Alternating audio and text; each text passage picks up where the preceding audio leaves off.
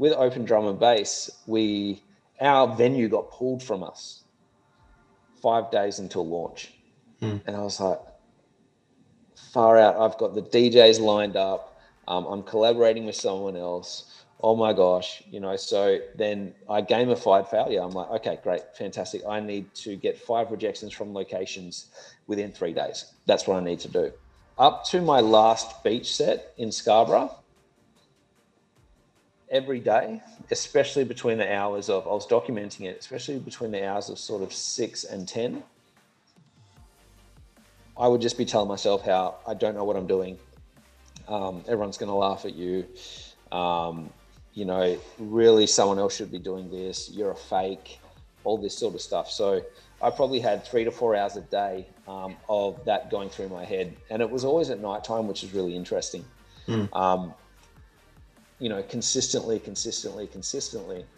And going on to that with ideas, if I have an idea like, I'm going to message Carl Cox and I'm going to see if he wants to be involved.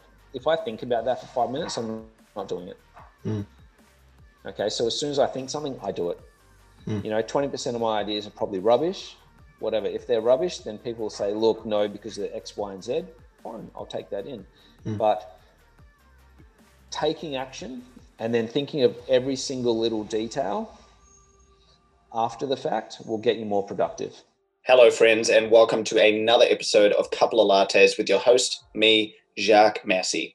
I'm on a mission to give people wings and roots, and Couple of Lattes is a podcast designed to offer simple solutions to your perceived problems, empowering you to take charge of your life. Couple of Lattes brings powerful conversations with some of the most insightful people in the world straight to your ears. You can listen to new episodes every Monday, Wednesday, and Friday on your chosen podcast platform, and you can even watch it on YouTube. Anyway, time to create some purpose and find some meaning in your life with this episode of Couple of Lattes.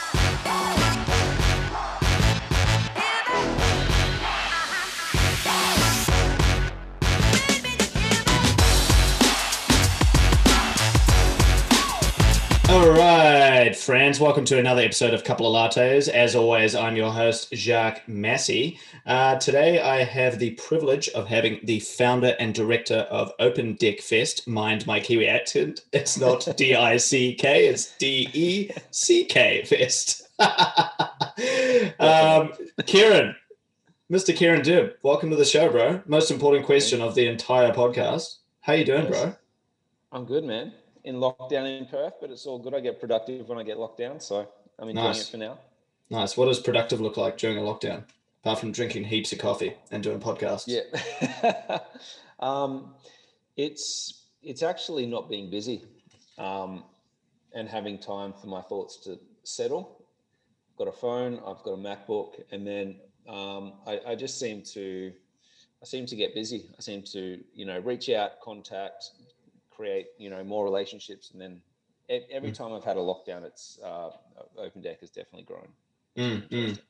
Well, since you've mentioned the name now in a much better accent than I did right at the start, Kieran, you want to kind of just touch on, I guess, what is Open Deck? How did it get started? How quick did you get it started? And I guess what were some of the inspirations behind it? So we get a bit of context and then we can move into a few other questions. Yeah, sure. So I've always liked music. I was in the rave scene back in the early sort of 2000s, and a documentary came out called The Movement, which is basically the last 20, 25 years of drum and bass, really how it all started. And a guy that I knew back in the day called Paul Harding was on there doing a lot of interviews and that sort of thing. So he's a part of Pendulum, so one of the biggest electronic acts to come out of Perth. And I remember back in the day, a lot of people on a Wednesday, they would show up with half a crate of vinyl, try to get 30 minutes on the turntables. Whoever played best had the opening set at what they called Drum Club. And I thought at the time, I'd love to go and see the up and coming talent, especially I was in Melbourne at the time. So through all my searching and Googling, I realized that's just wasn't a thing anymore. People would do a little mix or make a song, chuck it up on SoundCloud or Mixcloud, YouTube, whatever, job done. And I thought that missed the massive aspect of networking, the competitiveness of everyone getting together, a lot of competition with a lot of pressure creates, gold, creates creativity, and that just wasn't available. So I thought, well, I'll just do that myself. So how I knew I was sort of onto something is I put a little bit of marketing out, spent about, I think it was about $10 on Facebook, and got over 50 DJ mixes in within a couple of days. And I was like, wow, okay, this is something that, the market and up and coming DJs want. And then it just sort of, it went off from there. So within sort of 3 days of having the idea, I was forming a night really. So yeah, pretty fast. So basically you turned that kind of competitive aspect of a bunch of DJs, I guess, playing off against each other almost into a club night, right? So that's how you monetized it? Yeah, 100%. So I spoke to a friend I knew in Brighton, had a bar. So I told him the idea of, I'll give you a little bit of history of what happened back in the day. So people used to show up with their Creative Vinyl. They'll try to play, try to stand out, I guess, to get onto the big stage really on the Saturday. Now, from that competitive environment came like Pendulum, came Knife Party, came Shock One. So, I mean, these guys have sold out Wembley Stadium. These guys have played, Glastonbury, Ultra Music Festival, all these huge things. So I knew that just pushing all these creatives together would hopefully, create some diamonds, create some new sounds, and sort of come from that. So that's what I based it on. It's not a new idea. I'm just sort of putting it back in place in the community we're trying to. Yeah, that's awesome, bro. I feel like in a lot of aspects about the way we, meaning the world more generally, live our lives these days is we kind of shy away from this idea of competition and failure now. It's just all instantaneous. There's no like kind of renaissance anymore, There's no like artistic creativity that goes behind things. It's just all instant. So I guess that competition and that failure aspect of what you're doing is that's how diamonds are under pressure all the time, and they're constantly getting attacked by heat and cold and pressure from all around them. That's what creates beauty, right? And I guess this idea of failure and competition is what you're kind of encouraging with your business. It's just natural as well. I mean, if I know now, like I've had so many of these nights and heard so many DJs, and the ones that get your head turning are the ones that sound different. So what these DJs and producers get exposed to, if they come to a few nights and they think, man, everyone's playing the same tunes, that will drive people to be like, well, I want to be a little bit different. I want to stand out. I'm going to dig into the archives. I'm going to make a different sound.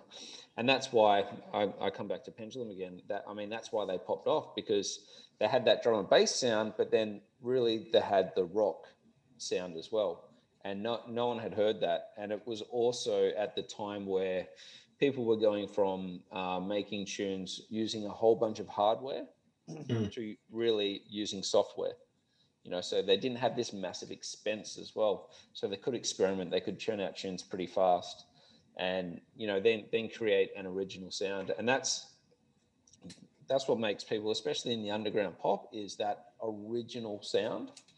It really is. For Melbourne, for instance, there's so much minimal, there's so much, Melbourne bounce and that sort of thing.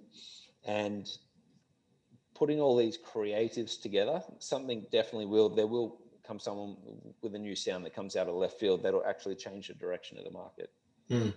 That's awesome, bro. A little bit more about the business more generally. So talk to me about how it evolved. So when you first told me this, I was pretty shocked. It took you 9 months, basically. It's been 9 months roughly, right? Until now, or? Yes. Yeah, roughly. Yeah. Cool. So you started off with these kind of, I guess, these open deck nights, basically, where you get a bunch of potential artists in to compete with one another and try and experiment with new sounds. But where did it evolve from there? You talked a little bit to me about fringe festivals and family festivals. Yeah. Let's get into that side of it.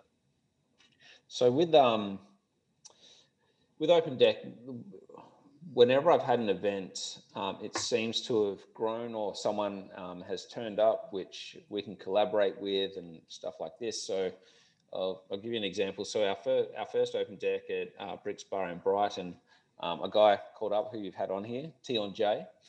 who Shout out. shout out to Jan, who I really got along with. You know, he offered a lot of help and all this sort of stuff, but I didn't realize that he was a DJ on Kiss FM. So about a week or so later, he said, "Look, I've talked to the station manager, Timmy Byrne. Can you just send an email about what you're doing?" And then about 3-4 weeks later, we ended up with a show on Kiss FM. Huge. Which is like mind blowing. Like Kiss FM is such an icon. It's the Australia's largest dance music dedicated radio station, and really it was just about sort of having a go, putting it out there, and then it just seemed to happen. And I think like just being nice, being personable pays dividends, because people want to work with you, people want to collaborate, especially in music. A lot of people are so passionate about music, and they just offer their help or say, "Look, maybe this, maybe that," and then it grows. So we ended up with a show on the radio station called Open Deck, and I was able to use that to actually grab one of the DJs and put them as a host. Okay, with the thought of they will grow into that and possibly move into their own show, and then it opens up a position for someone else who's played Open Deck to go in there. So that helps as well, elevating all the talent that sort of pops up. So that was really good. I was stuck through the lockdown in Melbourne, just like everyone was, and I'm from Perth originally. So the wife basically said, "Well, I'm going back to Perth. Are you coming? Because I'm sick of this lockdown." So I said, "Yeah, I better do that." And then we went through the whole hotel quarantine, but whenever there's a lockdown, I seem to get busy. So I had a phone, I had a laptop, and I started talking to councils, and I got some funding from Stirling Council, and we had sets on the beach.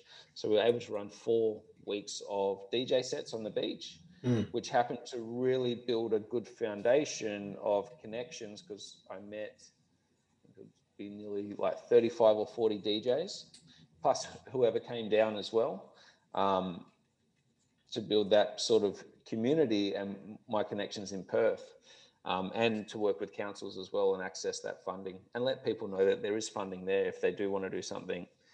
In music, there are councils that they have these arts grants. So just approach them, because they're always looking for ideas. Yeah, and they need to get rid of that money, right, as well, because if they don't, then it gets wiped. Exactly, yeah. So if they don't spend their funding, they actually get less and less and less. So they're always open to ideas, 100%.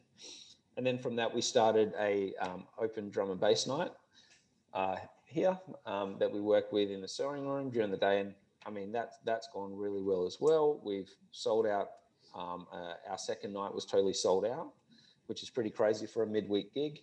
And the week after that, we actually had Pendulum, that Paul Harding Pendulum pop up and just do a pop up set to show support for grassroots, which was just incredible. It was I couldn't believe it.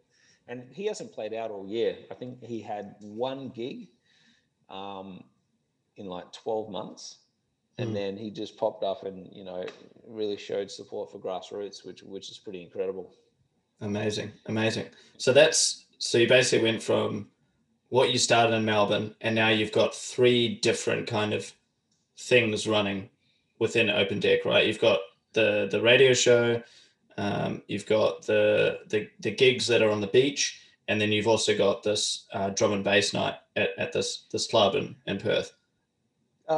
Yeah, a bit more than that. We've got Open Deck in Melbourne at Bricks Bar. So that's one. We've got the one on the beach. Now that run has finished, but I can go back to them and sort of run it again. So that's sort of in the works. We've got Open Drum and Bass. We've got Kiss FM. And when I got back to Perth, I met up with a friend of mine who had come back from New York. Same reason, Corona, right? So we came back to New York, and we had a conversation about when you come back to your hometown, you come with new eyes. You see opportunities. We both have families. We both have kids. We love our music, but we don't want to be out at the nightclubs, and we can't be out at the nightclubs every weekend. So we thought, what if we fuse, the good music, good DJs, but with family activities as well? And then we created Family Rave Day. So a company called Two Fat Dads, which we're both partners in. That's an awesome name. Dads. Yeah, yeah. I know, right? PH. Yeah. The cool fat. Yeah. And yeah, then we just started running family rave day events. So our first event, we had 400 tickets to sell. We sold those in 3 days. Then they opened up another room. They gave us another 150. Then we sold those, and we kept on selling tickets until we got up to 800, and we just shut it off. We said, well, that's enough. It's our first event. Let's make sure it goes well, which it really did. If anyone wants to check out Two Fat Dads Facebook page, you'll see all the footage and everything on there. And then from that, we entered the Fringe World Festival, and we'd sold out 10 shows to that. So it's it seems like a totally new market, the family-friendly dance market, and it seems to be going the way of that nostalgic sort of 90s movement that's happening. Like basketball cards are coming back, sneakers are definitely coming back in a huge way. And it's that 90s nostalgia. And I mean, we don't really have a brand, and we sold out 11 shows, which is that's amazing, incredible. Yeah, and you were telling me last time we talked, like it's rare to get 1 or 2 fringe gigs, and you got 10, right? Well, they gave us 14. So they gave us 3, and then they sold out, and it was just luck. And a lot of people need to realize when stuff goes well or doesn't go well, there's so much luck involved, luck in timing, stuff that is just out of your control. And what happened was the borders closed to Sydney and Brisbane. So a lot of the artists that were coming over for Fringe World Festival in Perth couldn't come over. So they had all these spots to fill. So they gave us another 10 shows. They were like, and we don't know. We don't know much about Fringe. It's our first Fringe. We don't know if that's normal or not. We don't know. Yeah. And we've sold out every show except these 2 midweek ones, which were within business hours. But we didn't know. We're like, yeah, we'll take it. Whatever. We'll see what happens. Yeah. So apparently that's good if you sold out that many shows and it's your first time at Fringe Festival. But I guess we're naive, so we don't really know, but we're happy with it. Yeah. And talk to me about that kind of not forced naivety. That's kind of the wrong term for it, but almost this idea of staying humble and just taking the actions, no matter how big things get or how well you do. Because we talked about this briefly last time we chatted. This kind of idea of a celebrity status. Once you do well consecutively, it almost gets to the point where you think you're so good that you can't fail, and that's when the failure starts happening, right? That's where the weaknesses and the cracks appear. But look, if you're attached to we're not emotionally attached to the outcome. That's the thing. We're just having fun. With any idea, it doesn't actually matter if you think it's a good idea or not. The market will let you know. Okay. And like I said, a lot of that comes into timing and that. So even if you do have a good idea, you are good at executing that idea. If the timing isn't right, it's never going to work. There's a great book by Malcolm Gladwell called Outliers. A fantastic book. And I read that book before I had the idea about OpenDecks and this sort of thing. And it basically lets you know all these huge guys like your Steve Jobs, Bill Gates, the Beatles, all these guys. There is so many things that was out of their control that just happened to line up, whether it's timing or situation or location. So you may as well give it a go. And if it doesn't work, it's not always on you. So when I realized that, I stopped being attached to the outcome and just thought, well, I think that's a good idea. Let's put it out there and see if it works. And that's what's happened with Fringe Festival. The market said, yep, that's fantastic. I have tried a few things that didn't really hit the ground running. So a house DJ, OpenDecks house DJ night. So that needs a little bit of work, but it didn't sort of have the momentum that Family Rave Day did, or that Open Drum and Bass had, or that the Kiss FM show had, but whatever. I'm not devastated that it didn't work. It just needs a bit of work, or maybe the timing's wrong, maybe the location's wrong. Yeah. So, I guess that's this idea of just detaching from things, and not in a negative way. When you hear the word detach, you go, "Oh, that's negative. Like that's you should be attached to your ideas." Or, Yeah, um, I mean, yeah, it's like when you realize that how much luck and how much timing is in everything, it just erodes that. Whoa, look at what I created. I'm so mm, original. This is fantastic. There's so much that's out that's out of your control. mm, There mm, really is. There's a great example about Bill Gates and Steve Jobs. If they were born 5 years earlier or 5 years later, all the data shows they never would have turned into what they did. yeah, So yeah, just that absolute luck of being born in the right location at that right time mm, gave them the opportunity to become what they become. But if they were born, say, I don't know, in the Midwest mm. 5 years earlier, it would be nearly impossible for them to create the empires that they created. Mm, mm, mm.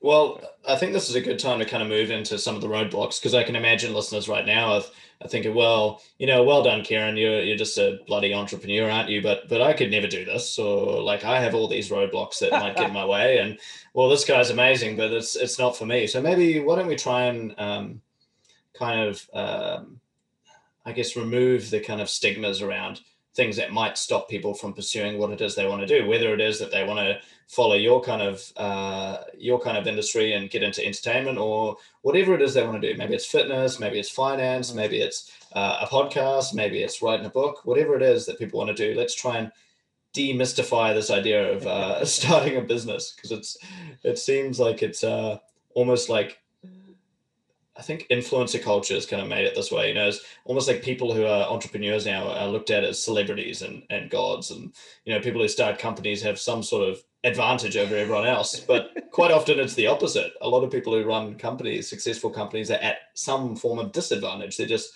willing to detach from the failures and give it a crack. Mm.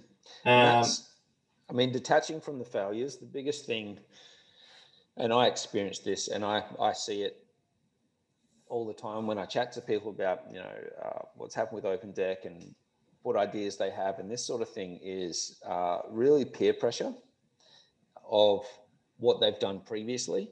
And then it's not only about detaching about the outcome, it's being able to handle or detach yourself from other people's opinions. If it all doesn't go through, there's mm, so much pressure there. And I mean, I was in Melbourne and all my family and historical friends and all that sort of thing were in Perth. So I didn't have to deal with that. mm, mm, But as soon as I landed back, the amount of times I had to explain myself, which I never had to do in Melbourne, which was incredible. And I didn't even realize it was a thing until I landed back in Perth, and everyone was like, "Okay, so what are you doing?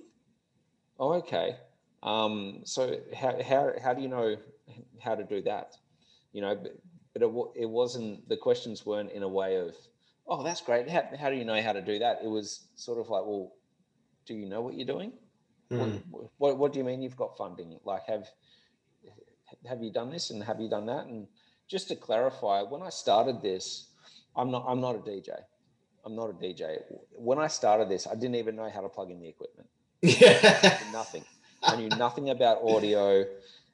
Like, I was Googling, like, what wires do I need? Are they even called wires? No, an RCA. Okay, what's an RCA?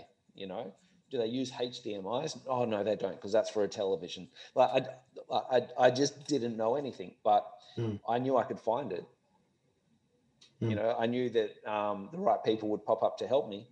mm, And I guess, looking back, if you do want to, like, say you want to start an IT company, and I mean, you hear entrepreneurs say this, and there's a million examples that people, some people have started an IT company but know nothing about IT, yeah. but they get Yeah. people that do.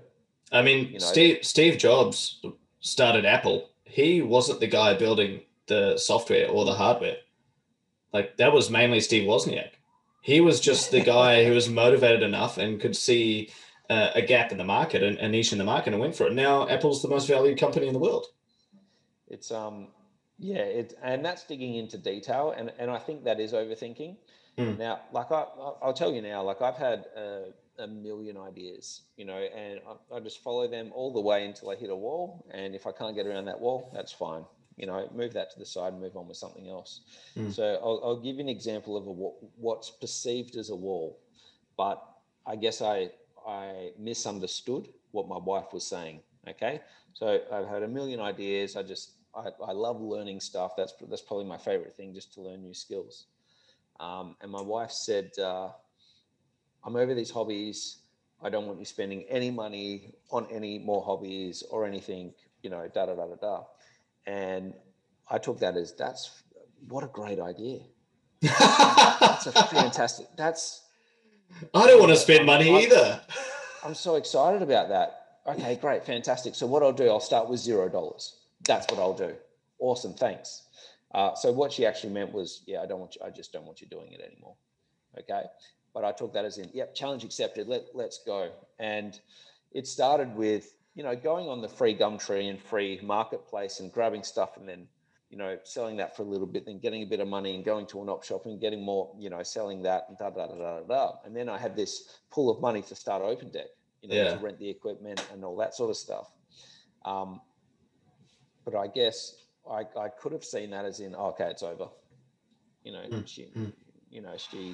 She doesn't want to spend money. She doesn't want to do this, but I think there's opportunity when you do hit, say, a roadblock like there can be an opportunity to sort of improve it. So I don't think money's an object. I don't think that's a roadblock at all. If you've got hustle, you can definitely do it. Don't overthink it into detail. There's a million reasons why I shouldn't have started. If, all the friends got involved and all the opinions got involved, if parents' opinions got involved. You're not a DJ, you don't know the equipment. What do you know? You don't know anyone in the industry. You don't know any DJs. Like what, you've never run an event, all this sort of thing. But I just did it. And what happened, which is pretty incredible, people started just popping up that sort of filled in the knowledge gaps that I didn't know. And really by the second event, everything ran smooth.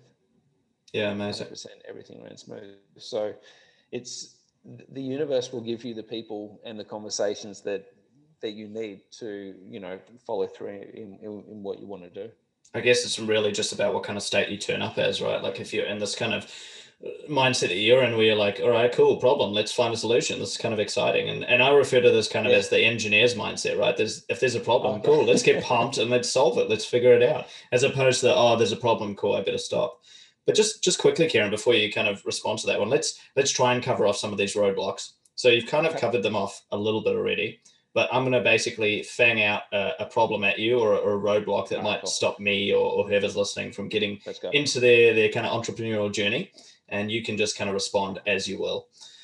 So first one, I have no money. That's the most fun part. That is the most fun part because there is money everywhere. There actually is money everywhere. If let's say we needed $1,000, we need $1,000. That's what we need. What I'll do right now, I'll go on Gumtree, I'll go on Facebook, I'll look for free stuff and I'll scroll through and something will pop up that you go, wow, that's got value. I'll grab that, sell that. Then you've got a little bit of money. Okay. So in 1 month, I turned $0 into $3.5 grand. Okay. The weirdest thing that I sold was 100 wheelchair wheels.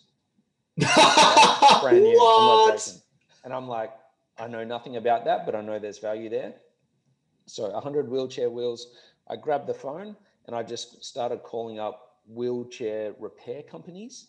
I'm like, yeah, that's probably a thing.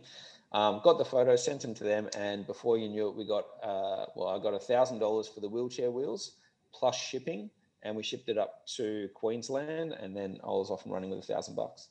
That's amazing. Cool. So that's that one crossed off the list. Next one. Easy. I don't have enough time. Oh, do not give me that. You actually don't need, like, I have a wife, 3 kids, and a full-time job. Okay. Wow. It's and you can actually recruit people as well. So you can recruit people that have more time than you. Okay. And task them and, get them involved and collaborate. So I've only done one event, which was the first one in Melbourne that I didn't have someone that I collaborated with. For all my other events, I work with other people. Okay. So even if even if you have 1 hour, if you structure that hour and write down always on a piece of paper, okay, I've got 1 hour. In the first 10 minutes, I'm going to do this. In the second 10 minutes, I'm going to do this. In the third 10 minutes, I'm going to do that. And then get to work. You'll probably get more achieved than most people will in a full day. Okay. And you can also collaborate with people to fill in the knowledge gaps, and they have time. Okay. So then your time doubles. Okay. So you can task them. Obviously, they become part of it. You have a split on income if that's the way it is, or maybe they're passionate about it and there is no income. You both want to move forward and just see what the project turns into. Then you've doubled your time. So there's always time. 100%. Awesome. Are you watching Netflix? Are you watching TV? There's time. Turn it off. Fair enough. That's a good one. Good answer. Next one. What if I fail? Okay. What's so? So you do something else. But the knowledge, so the thing about failure is the knowledge you have picked up on the way, on your next project, you will be able to use that knowledge as well. And you will meet people. I mean, what is failure? Let's define failure. If I'll give you an example. So on our open deck house DJ night, so not many people showed up.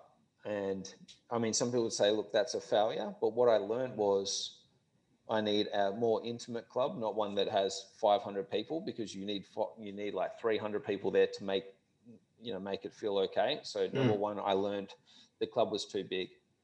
Okay. Number two, I learned that the location, it was out of the city. So 0 walk past traffic. Number three, I learned it's upstairs as well. So for people to drag people in that are walking outside upstairs, and that is probably not going to happen as well. Okay. And I had 6 DJs. I'm still really good friends with 3 of them. And 2 of them are volunteered and helped out at the family rave day. Okay. When I had two people pull out the day before we were about to launch an 800 person family rave day. And they were like, yeah, definitely 100%. I'll help you. So there's so much good that came out of that. And there's so much knowledge that came out of that, which made Open Drum and Bass more successful. 100%. So I don't see it as a failure at all. It's weird that we view failure as such a bad thing. And like, I've promoted this before in other podcasts, but I would ask people to actively go out there and practice sucking and practice failing. It's just so helpful in terms of your learning. Like if you're not failing on the way, you're not going to get the tools and the knowledge you need to reach that kind of success. Let me switch that around. So I work I had 12 years in sales. Okay. Work with like Mercedes-Benz, BMW, all these guys. You need to switch it up. Now, let's say we wanted to start a ice cream shop. Okay. We want to start an ice cream shop. We've got no money. We have no location. We have no experience. We have none of that. What I would say, if me and you were going to do it, is, okay, we need 10 rejections this week. I need 10 rejections. I need to find a location, and I need to be told no 10 times. That is my target. My target isn't to find a place. My target is to be told no 10 times. Okay. Now, if someone says no, the only rule is you have to go, okay, why is that? That's it. That's the only rule. All right. You're tasked with 10. I'm tasked with 10. Let's get on the phone. Let's go. So you're almost gamifying failure. 100%. And it awesome. makes it fun. It makes it fun. And so with Open Drum and Bass, our venue got pulled from us 5 days until launch. And I was like, far out. I've got the DJs lined up. I'm collaborating with someone else. Oh my gosh, so then I gamified failure. I'm like, okay, great, fantastic. I need to get 5 rejections from locations within 3 days. That's what I need to do. So I was, on the phone doing this, and I always ask why. So the location we have it at the moment, they said, look, it's going to cost you this much. Okay. And I said, well, I don't have that right now. Let's do a trial period. Let's do this. Let's do that. They said, well, look, we don't open that day. I said, that's fine. Okay. But if we do open that day and we do go well, it's going to be another source of income for you. If we try it and it fails, whatever, I'm not losing anything. You're not losing anything, a little bit of staff, but so what? The upside is a new day for injection of cash for the company. And then they said, all right, great, let's go and trial it, and then we'll have a conversation afterwards and sort of go from there. So Awesome. it's exactly that same thing. But I did get told no by 3 other places. Yeah. Expect the no's. Yeah, that's sick. That's a really good answer, bro. Okay, next one for you. What will people think of me? That's that's an interesting one. That's so there's a lot of pressure on what people will think of you. I guess because I've tried so many things, I'm a little bit immune to it. It's a little bit of that Gary Vee, if anyone listens to Gary Vee, that he went through such a hard time in school that really it eradicated what anyone thought of him, to him personally. So he came out with this sort of thick skin. But I guess, like, I'm 38 years old. I don't know, if you care about what other people think of you, and you prioritize that over trying something that you want to try, I mean, do you really want to be on your deathbed going, oh, I wonder if I could have done this, I wonder if I could have done that, I was too worried about what my friend would think of me? Like, it will very limit. I mean, this life isn't a rehearsal. We only get one shot at it. And think about that. Are you, do you put more importance on what other people think of you, or what you want to actually try? But I get how much this affects someone. I don't have the answer to that besides, sort of don't care, just do it. And if you're surrounding yourself by people that, will judge you and, put you down and do all this sort of stuff instead of backing you, well, maybe that's something to think about as well. Yeah, I think there's nothing wrong with eliminating people out of your life if they're pulling you back. Like, you're not obliged to stay someone's friend. Like, no, if old mate Gaz over there, sorry if I'm offending you if you're actually called Gaz. I know actually a really awesome Gaz, by the way. But let's say you've got old negative Gaz over there and he's kind of bringing you down. You don't need to be his friend. It's really that simple. I mean, you've touched on something there that I think the majority of people do struggle with. And it's not only friends, it's family, it's this, that, and the other. Like, if you've been a cabinet maker for 20 years and you want to go and, run events in a blue collar environment generally, because I did work in that environment for about 13 years, it's tough. It is tough. I mean, you don't have to tell everyone what you're doing anyway, but you normally do, because you're there probably 8-10 hours a day. But you just have to ignore it and you have to push through, or just don't do it and do the same thing you've been doing for the last however many years in your life. I mean, that's your options are to do it and not care, or just don't do it and always wonder. And I think a lot of it comes down to incentive as well, right? Like, if you really in the back of your head can't stop thinking about this project you want to try, then make it and put some incentives in place for it. Like, make it way, way more attractive than the alternative option, which is to live in fear and stay in the job you're already doing and listen to everyone else and don't do what it is you really want to do. Like, make that sound really, really negative and make the other idea of just giving it a crack sound really amazing. And then guess what? You're going to look at it and be like, well, I've got to do this. Like, this sounds way cooler. It's that is, yeah. But once you get past that, it actually opens up the whole world to you. It honestly really does. Once you get past that, you can basically do anything or try anything. And look, sometimes it's going to work out, sometimes it isn't. Whatever. Like, stop caring about the outcome, because at the end of the day, it actually doesn't matter. If you think it's an amazing idea, the market will let you know. And if the market doesn't want it at that point in time, so what? Cool. Maybe the timing's wrong. Maybe you are amazing at it. Maybe it is a fantastic idea, but the timing's wrong. Doesn't mean you can't do it again later on. It just didn't work that time. Yeah. Powerful, dude. Love that. Okay, another couple for you to demystify. But look, Kieran, this idea is great, but there's just so much to do, mate. There's just way too much to do. Well, that's an internal dialogue.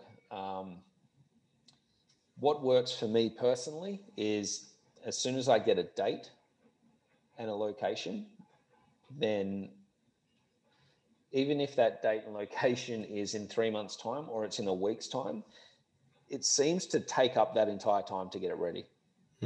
Okay. And I've had stuff I've had to throw together in 6 hours. I've had stuff that I've had 6 weeks. And no matter how long it is, you will get everything done and you will take up that whole amount of time. It's weird, but it actually 100% happens. Okay. So just make a commitment, make a commitment to a third party, even by date and time, and you'll get it done. You will get it done. And people will pop up to help you. It's weird, but it's what happens. It's 100% what happens. Yeah, 100%. Love that. So put a deadline on it. And then the other one I would probably add to that, and you can let me know what you think of this, is to just break it down. Like a lot of the time we have this habit of looking at the entire ladder rather than just looking at the first rung, right? Like all you need to do is take action on the first rung, set that deadline, and then the rungs will follow. You just get one task done at a time. Don't make it so overcomplicated. If someone who's run or hardly run any events before, we ended up with 1, 2, 3, 4. We ended up with 5 for Family Rave Day. We ended up with a 5-room event with 800 people with a staff of, including DJs and performers, of I think it was 20. Okay, and we pulled that together in 4 weeks. That's awesome. And it ran smooth. Yeah, there you 100%, go. 100% ran smooth. We got amazing feedback from performers. We got amazing feedback from the public, and we had footage. We had documentation of it. So bang, we had a business. We had product. So if we sat back and said, well, we've never run a family event before, let alone a multi-room event. No one's actually run a family event of this size, in a nightclub, sort of bar sort of setting.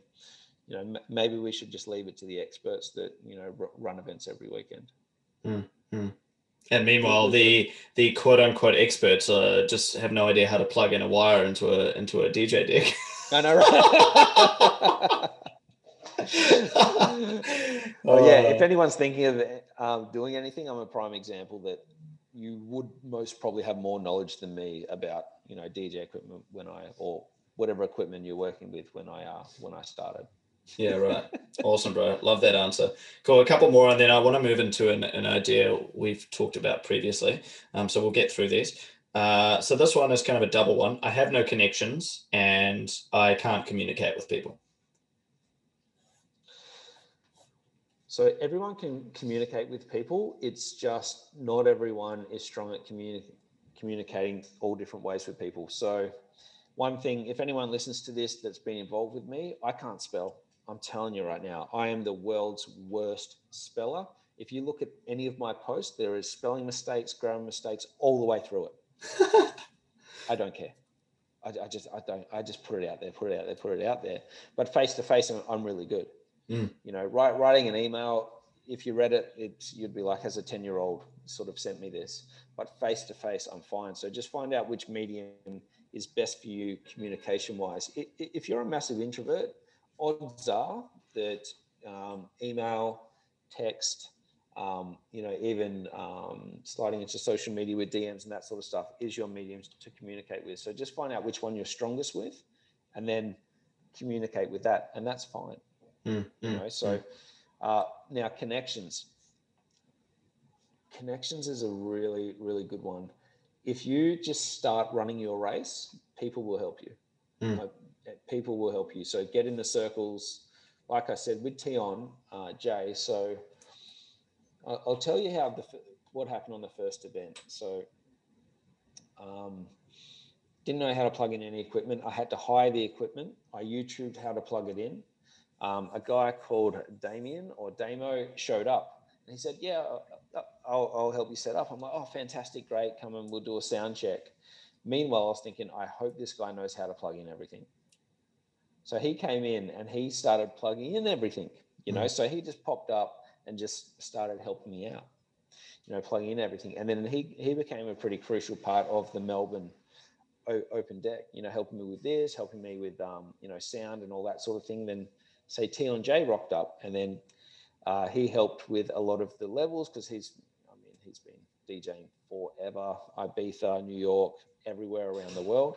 So then he started pushing all that knowledge on me as well.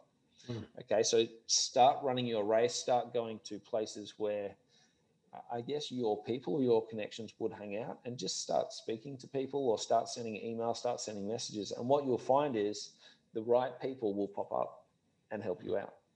It's starting with no connections is actually a benefit, I think, because you can kind of pick your team, where if you want to start something in where you specialize in and you're surrounded by all those people, then you have that added pressure of people wanting to be involved and you feel obligated and that sort of thing. You're not starting with a clean slate. I actually think starting with connections can be a hindrance if you don't have the right people around you. That's a good way to look at it. Love that. All right, bro. So I want to move into this idea of thinking too much. And instead of thinking too much, I guess, just doing it, essentially. I guess that's kind of been your philosophy throughout 2020 of starting this business is to not think about it too much and to just give it a crack. So do you want to maybe expand upon that? Yeah. So with myself, I know if I sit on something for say 5 minutes, I'm not going to do it. Okay. Because the doubters come into their head, all that sort of thing. So I think all the way up to my last, just want to talk about mental health and this voice that everyone thinks is only their own voice in their head. But I've recently learned that everybody has this. Up to my last beach set in Scarborough, every day, especially between the hours of, I was documenting it, especially between the hours of sort of 6 and 10, I would just be telling myself how I don't know what I'm doing. Everyone's going to laugh at you. Really someone else should be doing this. You're a fake, all this sort of stuff. So I probably had 3 to 4 hours a day of that going through my head. And it was always at nighttime, which is really interesting. Consistently. And going on to that with ideas, if I have an idea like, I'm going to message Carl Cox and I'm going to see if he wants to be involved. If I think about that for 5 minutes, I'm not doing it. Okay, so as soon as I think something, I do it. 20% of my ideas are probably rubbish, whatever. If they're rubbish, then people will say, look, no, because of X, Y, and Z. Fine, I'll take that in. But taking action and then thinking of every single little detail after the fact will get you more productive. 100%. So that's what works for me. Don't worry about your own mind telling you can't do stuff. You're not good enough. You're not pretty enough. You're not educated enough. I had a lot of anxiety. Like I moved from a trade background into a professional corporate background. I didn't do that for around a 5-year period when I could have, because I was concerned about my English skills, writing, emails and stuff. It's incredible. And now I look back and think, oh man, why did I even think of that? Like but I did. It was like I left school at year 10 and I thought, well, there's no way I could move into a corporate background or anything like that. People will think I'm a fake. I didn't finish school. I did all this sort of thing. And then when I finally got sick of myself talking to myself about that and just did it, I prospered. Oh man, what am I doing? Like, I guess, way back when, that probably would have been when I was like 25. That's when I started educating myself and thinking, just, stop being negative on yourself. Just do it. Just friggin' do it. Yeah. It's amazing, right? It's the actual process of building up anxiety that is the true suffering. Once you actually do it, even if you fail miserably, like, bro, I straight up messaged Jay Shetty, emailed him, left comments, added him on my stories, Zero response. Absolutely none. Like, dude probably thinks I'm just creeping on him, standing in his bedroom window, being like, "Hey, Jay, come on my podcast." Shout out to Jay Shetty if you're listening, by the way. But like, I didn't get a single response, but I just took the action, like you said. And straight away, as soon as I did it, the anxiety was gone. The worry about it was gone. I was like, you know what? I've done it. The result is the result. I'll try again later. It's fine. It's done. It's the water wearing away the rock. I love that analogy. Like, I really 100% love it. Carl Cox, I'll give you an example. Like, he's a rock to me. He is like the absolute don of music, of electronic music, DJing, all that sort of thing. But I know 100% messaging him, copying him in on stories and all that sort of thing. And I ran a challenge for myself that I wanted something for Carl Cox, or even to have Carl Cox sort of acknowledge me in any way and what we're doing in our movement, and trying to grow the scene from the grassroots. So then that became my get 3 no's. Get 3 no's a week. All right, let's get 3 no's. So I was contacting his management, his companies, his clothing companies, anyone that knew him, everything like that. And I ended up getting a little bit of interaction from him, probably just so I'd leave him alone. But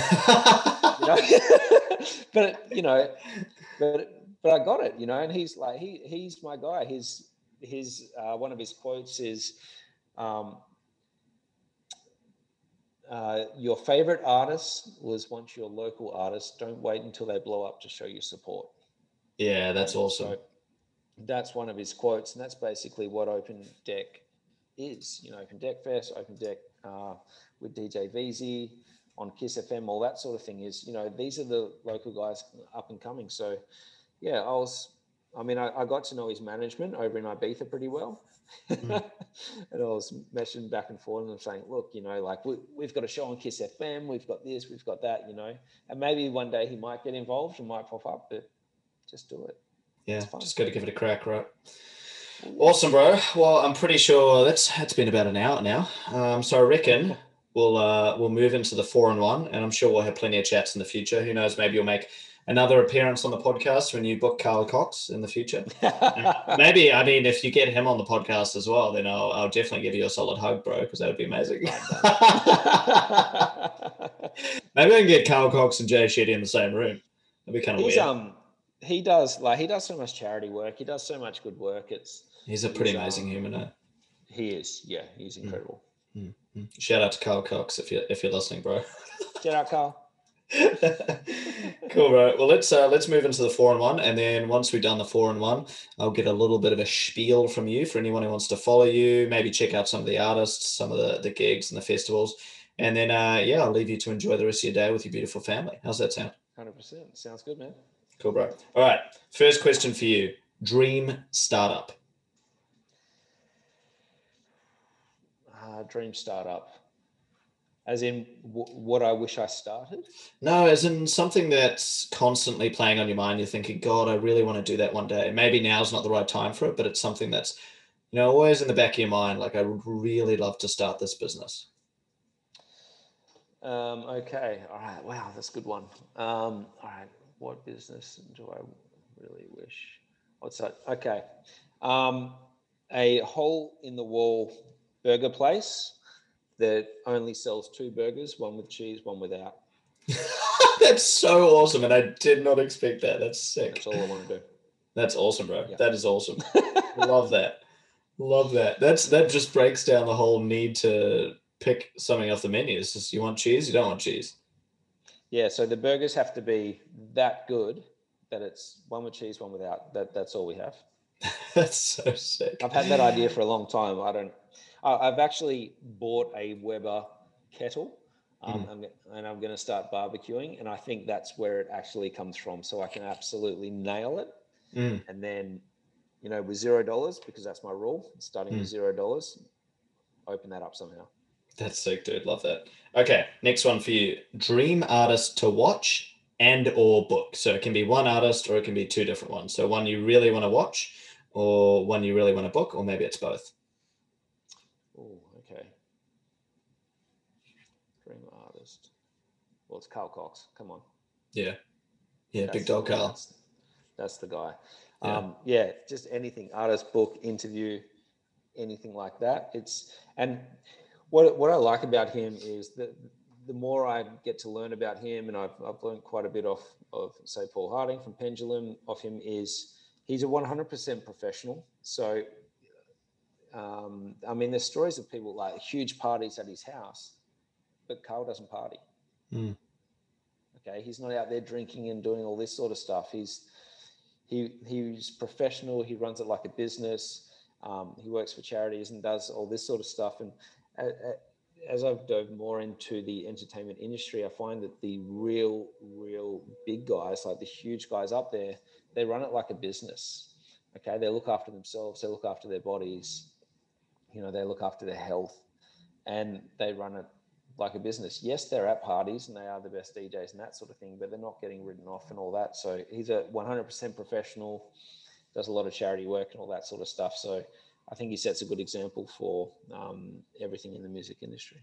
Awesome. Good answer, bro. Next one for you, your favorite book. Outliers. Outliers, cool. What was the author on that one? Malcolm Gladwell. Malcolm Gladwell. Cool. And I'll pop that in the bio below for anyone who wants to have a look. Beautiful. And a last one for you. Aliens, believer or non-believer?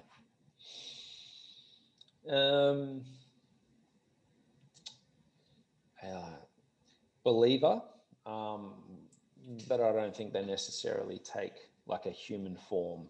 Okay, I think like we model it after ourselves because that's all we've actually seen. But define alien. Is alien just some sort of organism? Sure, it has to be. It has to be.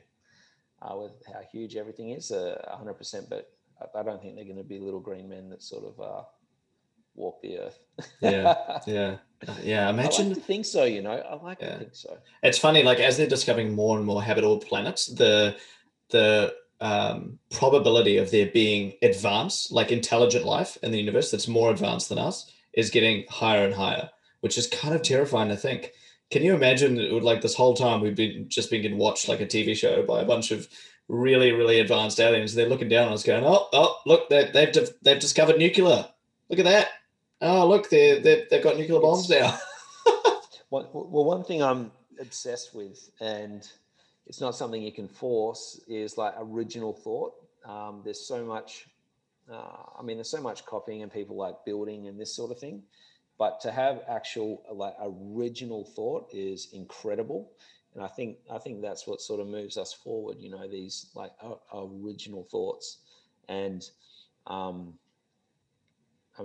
think that's going to advance. I think the stuff coming from outer space, like materials, like new advanced materials, as soon as a new material sort of lands on Earth or comes like that, it gives, these people that develop all these technologies original thought, and that's how we advance. So I like to hope that there is aliens. But I learned that is it Neptune where it rains diamonds? Have you heard that? Yeah, that's nuts. I think it's Neptune. That's incredible. Yeah. Imagine the first person who figures out how to get a mining rig to Neptune. The price of diamonds, right? The price of diamonds would plummet. Yeah, and there's a planet where it rains glass. I learned that last week as well. Oh God, that would suck. Which is terrifying. Yeah, guys, it's raining again, and Barry's standing there without an arm, going, "Oh, here goes the other arm." Sick, bro. Awesome. All right. Is there anything you kind of want to say about your business/businesses? Maybe some places people can find you, where they can follow you, where they can actually go and see the gigs or listen to the gigs? Yeah, 100%. We have a lot going on. So we have Open Deck Fest VIC, Open Deck Fest Vic. That's on Facebook. You'll see all our events. We're running one this Sunday, hopefully, fingers crossed, due to restrictions.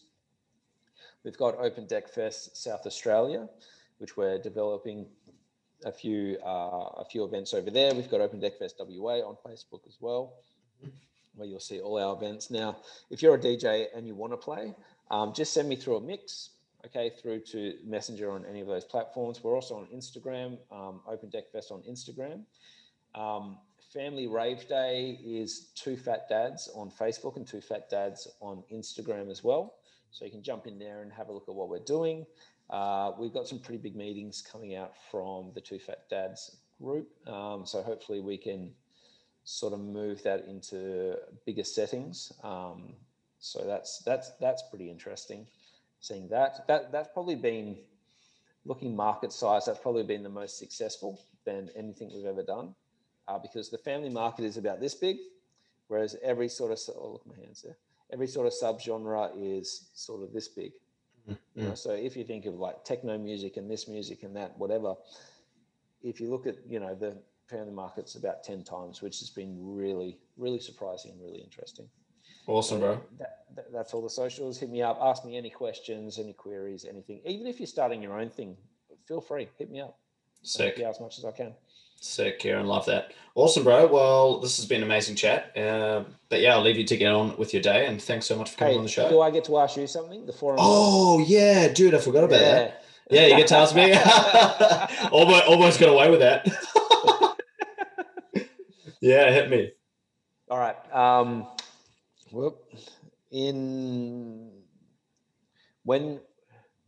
In your younger years, what ideas did you have that you didn't action, which you wish you did?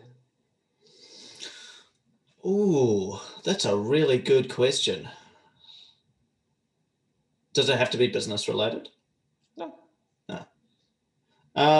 Yeah, I think one of the ones that I kind of wish I did, and if I'm honest, I don't really regret or kind of wish I did anything differently, because it led me to where I am now, and I'm pretty happy with where I am now. But I guess if I was to mention one, it would have been not kind of ending my relationship with a partner at the time that I wanted to, because I wanted to go do this travel, and there was potential of starting my own little business in the States, cash under the table, you know, a little bit dodgy, but Oh my gosh. but I mean, I was young, didn't realize anything. The business didn't start. So if anyone from the US, the SEC is looking for me, don't worry, I didn't do any cash under the table. But yeah, I kind of wish I'd taken that opportunity, because I think a lot would have come out of that. But I didn't, and I learned from that one in a big way. So yeah. All right, cool. Sick, man. What was the business? Can you tell us? God, I think it was just like kayaking tours. It was something like really not that exciting at all. It was just like taking people on kayaking trips, which in hindsight would have been a terrible idea, because we didn't have any sort of insurance, and like, this is whitewater kayaking, right? Like, I was doing it for a company as a contractor. Okay, you know how to kayak? Oh yeah. No, I was very good at kayaking and guiding, but yeah. Kind of glad it didn't happen, actually. That could have been really bad. But you know what? I wanted to give it a go, and I didn't. And this whole podcast is about giving it a go. So, you know, maybe I should have. Maybe I would have been in jail in the States right now. Yeah, I definitely have COVID. Yeah, definitely. Yeah. Crazy. All right, bro. Well, thanks heaps. I'm sorry I almost missed your question. But yeah, thanks for jumping on the show, brother. And we'll talk soon, huh? Awesome, mate. Thanks for having me. Hello again, friend. Thanks for listening to the entirety of that episode. I truly appreciate you tuning in. If you haven't already, please subscribe on whatever platform you're using. And if you're using Apple Podcasts, huge favor to ask you, can you please leave a 5-star rating, leave a comment, leave a review, and be sure to share this with anyone in your life that you think it'll impact positively. Each and every rating and review that we get on Apple Podcasts helps beat the algorithm and get the podcast out to more people. And I think these conversations are worth sharing. So thanks once again, and we'll see you in the next episode of Couple of Lattes.